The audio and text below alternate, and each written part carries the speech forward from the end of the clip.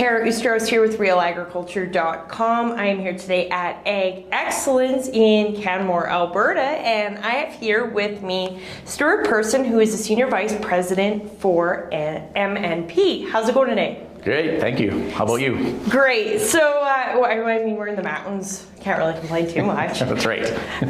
So we're here today to talk about the presentation you gave today on financial stress. You mentioned kind of the top five things you can do to reduce financial stress. Do you want to kind of elaborate on that? Yeah, I mean, really, I mean, it's not like it's a finite list to begin with, but three things that I would recommend, and I guess all of us at MNP would recommend people do are really, number one, take a look at your level of financial literacy and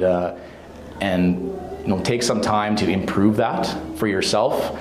And connected to that is make sure you're doing a good job of financial reporting on your farm, so you have information telling you how well you're doing or how well you're not doing, so that you can then use that information to make further business decisions. So that would be the first one. The second one we talked about was business risk management planning. Really important, and they kind of ties together with the first one. If you are going to deal in this industry, which has a lot of financial stress around it, we're seeing increased cost of production, putting a lot of pressure on all of us, and then all the different risks we face throughout the year that are really outside of our control. Having a risk management plan in place to deal with those risks if they should happen will just give you that level of comfort and take away a lot of that stress that you might otherwise be facing. And then the third one was business planning in general, which would also include risk management planning, and just taking a holistic view of planning your business out, whether it's having succession plans in place, whether it's having a projected income in place, and then figuring out what your plan is going into the next year and how you're going to manage the risk with your risk management plan. All of that ties into that general business planning, and I think all three of those put you in a much better place to be in control of your situation. And when you're in control, you're always more comfortable than when you're not. So how do you recommend for producers when it comes to ag literacy? How do you recommend kind of making that first step if you don't really feel like you're comfortable in that? Yeah, I mean, there's a number of different ways you could go out there and educate yourself. One being working more with your advisors or your accountant, for example. Asking them to maybe further explain some of the information to you. There's university courses that you could go and take. I'm sure there's online stuff that you could go and look into.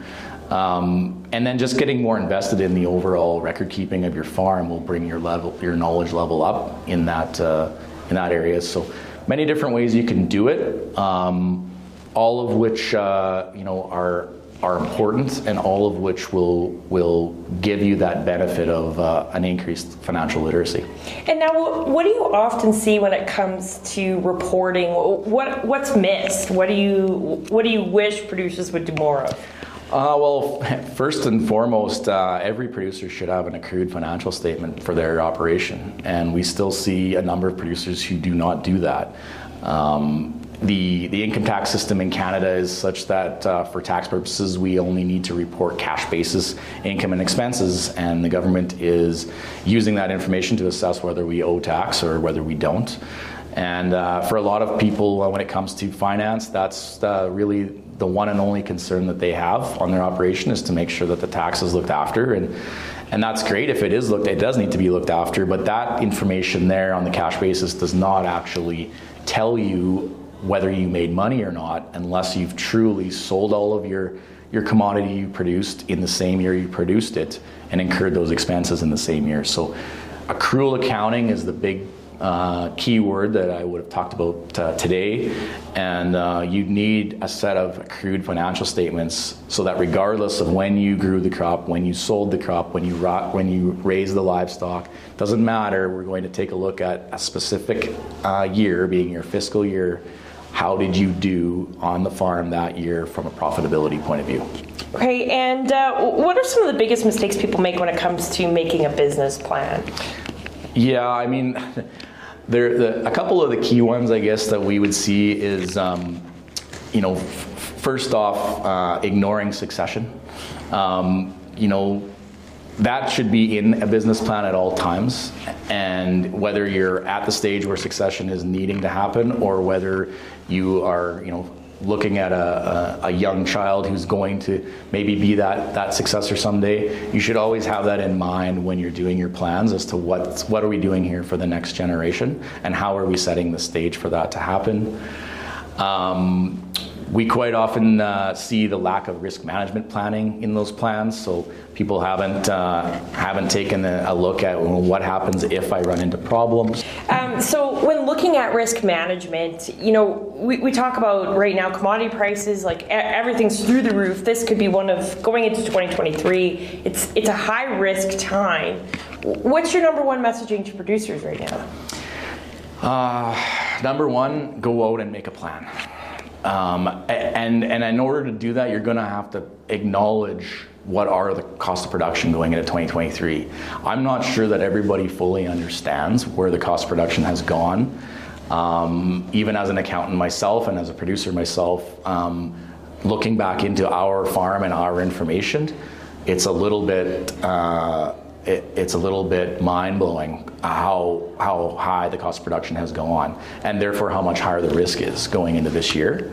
The other thing that I would say, and I didn't say in my presentation, but I think I would definitely want to get across, is you're going in this year with a high cost of production. If you haven't done something to protect your revenue number in terms of a futures contract or a forward contract, you're fully exposed on that revenue number. And if grain prices or livestock or any commodity prices drop before harvest or before you're in a position to sell your commodity, you are going in with a high cost of production and potentially a revenue stream that's not sufficient.